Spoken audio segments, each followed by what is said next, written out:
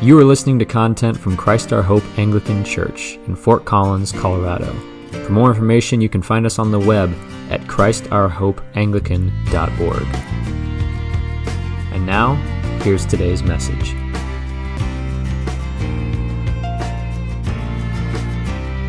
You're following along with the gospel reading in the bulletin, and you're a little bit confused. The reading actually comes from Mark, chapter 1, verses 7 through 11. This is where we'll be preaching from today. Just want to let you know. And I'm sure that you have noticed that the Christmas decorations have been taken down and our liturgical colors have changed once again. Barb Fletcher made this beautiful background that we have behind the altar that really makes the colors of green for the season pop. Today is the first Sunday in the season of Epiphany. In Advent, we waited for the light of Christ to come. In Christmas, we celebrated its arrival. And in Epiphany, we rejoice in its going forth into the world. It is a season where we focus on the glory of God as it is revealed to us in Jesus, and in the message of salvation that made its way to Jew and Gentile alike. It's why on the Feast of Epiphany, earlier this week, we celebrated the bringing of the gifts of the Magi coming to Jesus. It was the first encounter of the Gentiles, the first Gentiles who recognized the Messiah, Jesus as Lord. Today, we're going to be talking about the baptism of Christ as one of the central events where God's glory is revealed in Jesus. And throughout this season, we'll be walking through the life of Christ and will culminate in the Transfiguration, where his glory is revealed once again. But as we transition into a new church season, I think it's worth pausing to remember that the realities that we focus on at different times of the year don't become less true or grow stale just because the season has changed. We shift our focus because we are finite creatures who cannot look at everything at once. And to try to do so is to look at nothing at all. But until Christ returns and sets all things right, we still and always wait for the light to come. Sometimes events in our lives or in the world, like this week's violence in the Capitol, will draw our attention back to the longing for Christ as we pray, "Come, Lord Jesus," and we recognize that things will not be right until he comes and reigns once and for all. Similarly, we do not stop wondering at the marvel of the incarnation or living into the reality of the confidence that it gives us in our salvation and our gratitude that God has come down to save us just because Christmastide has passed. For the next 6 weeks, we will pay special attention to the glory of God revealed in the life of Jesus. To do so, we'll walk alongside his disciples as they came to understand who Jesus is. And their journey, and ours, begins in the wilderness of Judea, alongside the Jordan River, where a strange man appeared to proclaim a baptism of repentance for the forgiveness of sins. John the Baptizer was certainly a wild figure who knew how to draw a crowd. He was a Nazirite from birth, which meant, among other things, that he took a vow to never cut his hair. So we see, even in the text in some of the other Gospels, it draws attention, right before our reading, it draws attention to John's clothing, where he wore clothing of camel's hair with a leather belt, this sort of wild, rustic clothing that he has out in the wilderness. But he also has like the hair to match it. He had the full effect of a wild prophet in the wilderness, proclaiming this message that he brought of repentance, this message of the coming judgment of God. Because people didn't come to John merely because of his eccentric dress. It wasn't just because it was fun to go look at this sort of wild, crazy preacher. He also had this fiery preaching that he had. Mark, where we read today, doesn't record much except that he has a general call to repentance. But the other Gospels tell us that he had confrontations with the Pharisees and the other religious leaders. He had vivid descriptions of a coming judgment. Suffice it to say that John's tongue was no tamer than his appearance. But perhaps the most striking thing about John was that for all of the attention that he attracted, he didn't want people's eyes to stay on him. He saw himself as a messenger preparing the way of the Lord. And he proclaimed to the crowd, to the religious leaders, and to those who chose to follow him as disciples, that another was coming. In our gospel reading from today, he put it this way: "After me comes he who is mightier than I, the strap of whose sandals I am not worthy to stoop down and untie. I have baptized you with water, but he will baptize you with the Holy Spirit." This is a profoundly humbling statement. Untying a person's shoe isn't just something that like a parent did for a child in that culture. It was a profoundly demeaning act in ancient Israel. One comment from the Babylonian Talmud, which was written a few hundred years after this account, but probably still maintained a similar cultural view, says that a student should render unto his teacher all the same kinds of service as a slave to his master, except for loosing his shoe. That was below the dignity of a disciple and was reserved for the slave. So John, when saying he's not even worthy to untie the shoes of the person who comes after him, is saying that he is not even worthy to be considered a slave, let alone a disciple of the one who is coming. So those who followed John, those who came to listen to him, those who saw themselves as John's disciples, would have been expecting a great man. Nor was this greatness merely a matter of status, not that John really gave much credit to typical markers of status anyway. John also said, "I have baptized you with water, but he will baptize you with the Holy Spirit." This contrast in their ministries, where John's baptizing with water and the one who's coming is baptizing with the Holy Spirit, points out that there's a similarity to their ministries, but also they are different, not just in degree, but fundamentally, in kind. It's not just that the person who comes is going to draw larger crowds, that he's going to be more successful in attracting people into being baptized, that he's going to maybe reach a different social status with his message, that maybe the religious leaders will finally understand and come to believe. No, the person who's coming after John brings something that he cannot. Can you imagine the eagerness that must have filled his disciples who were listening to this and were waiting for this one to come? They sat under the seat of this wild prophet who must have been a great man in their eyes. But he was constantly telling them that someone greater still was coming. We know that the apostle Andrew, and probably John, though wasn't named for sure, were among those who counted themselves disciples of John the Baptist. What were they expecting from the one who would come after him? Probably not an unknown son of a carpenter from Nazareth, a small, unimportant town with no real connection to the prophets. Not a man who joined in with a throng of people waiting to be baptized and took his turn in the water with all the others.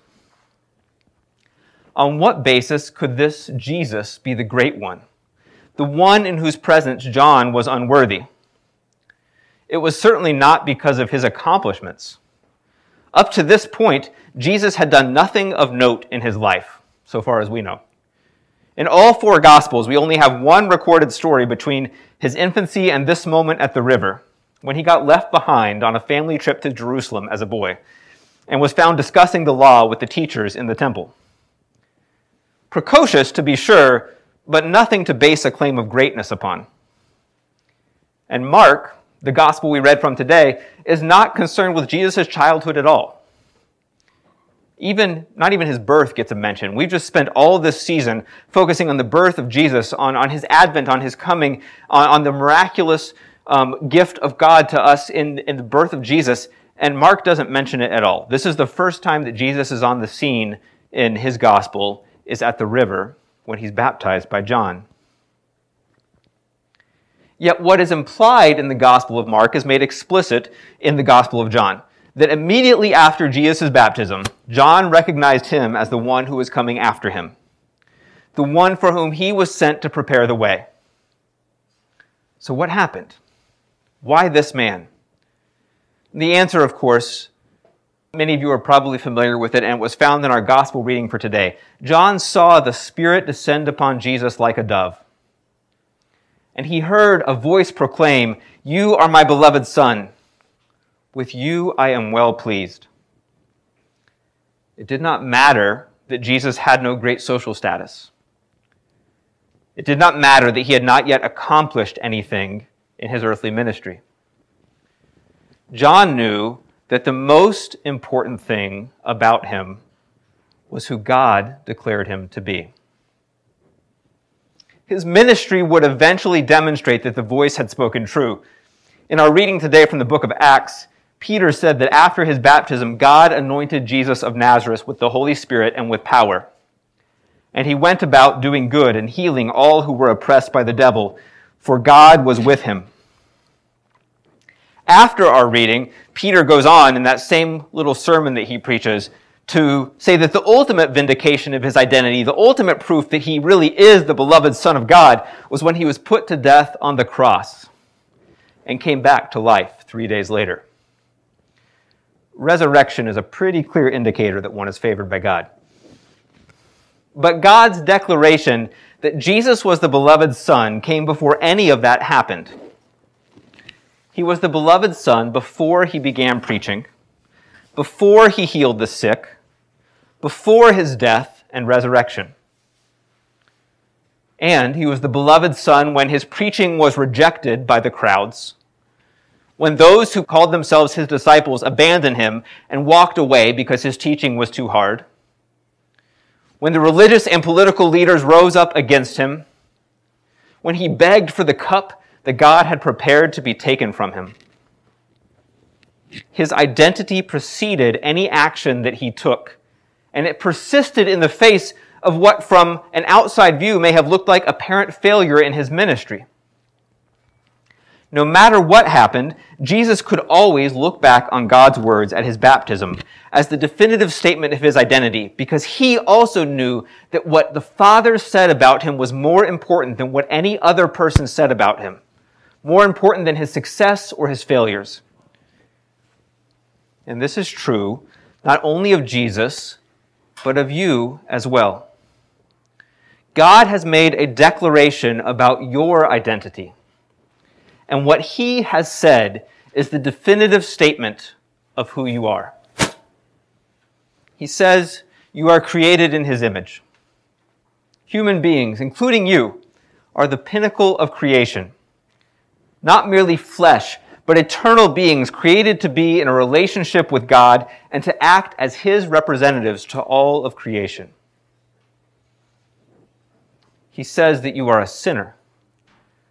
It's not primarily a statement about how good or badly you behave. It is a declaration that because of the disobedience of our father Adam and our continued disobedience, our connection with God is broken, and our fundamental purpose as image bearers is unable to be fulfilled. We are still eternal beings, but instead of faithfully representing God to all creation, everything that we do is tainted by sin. We are supposed to be conduits of God's life and grace to the world. But our connection with the source of life is broken. We are born spiritually dead and physically dying. And the dead cannot bring life to the world. And yet, despite that, he says that you are beloved. For God so loved the world that he gave his only Son, that whoever believes in him should not perish, but have eternal life. This beloved Son, Jesus, was sent on our behalf because God loved us so much he was willing to give up his beloved Son. And he proves his love for us in that while we were still sinners, Christ died for us. Jesus, the beloved Son, came in order that we may no longer be counted as sinners, but as righteous. Those who have had their connection with the living God restored. And if you confess with your lips that Jesus is Lord and believe in your heart that God raised him from the dead, you have been given a new identity as a son or daughter of God. This identity is more important than how you feel about yourself. It is more important than how others perceive you. It is more important than what you have done or not done. It is more important than your political identity or your nationality or the color of your skin or anything else about you. It does not change on good days or bad days. God's statement is definitive. This can be difficult to believe at times because, unlike Jesus, our lives do not perfectly align with the identity that God has declared for us. Sometimes, too often, we look more like sinners than saints, and it's hard to believe that we are really counted among the righteous. We don't feel our restored connection to the source of all life. But God has declared who you are with the full knowledge, not only of the times you have failed, but of all the times that you will fail. He knows it all. And when there's an incongruence between your behavior and God's declaration of your identity, God's word on the matter is the truth. What He says is the most important thing about you. God declared Jesus the beloved Son at His baptism. And in moments of doubt, we can look back on our own baptism for an assurance of our identity, of who we are. Part of the grace that we receive in the sacraments is a new identity. In your baptism, you have been buried with Christ in His death, so that you might be united with Him in His resurrection.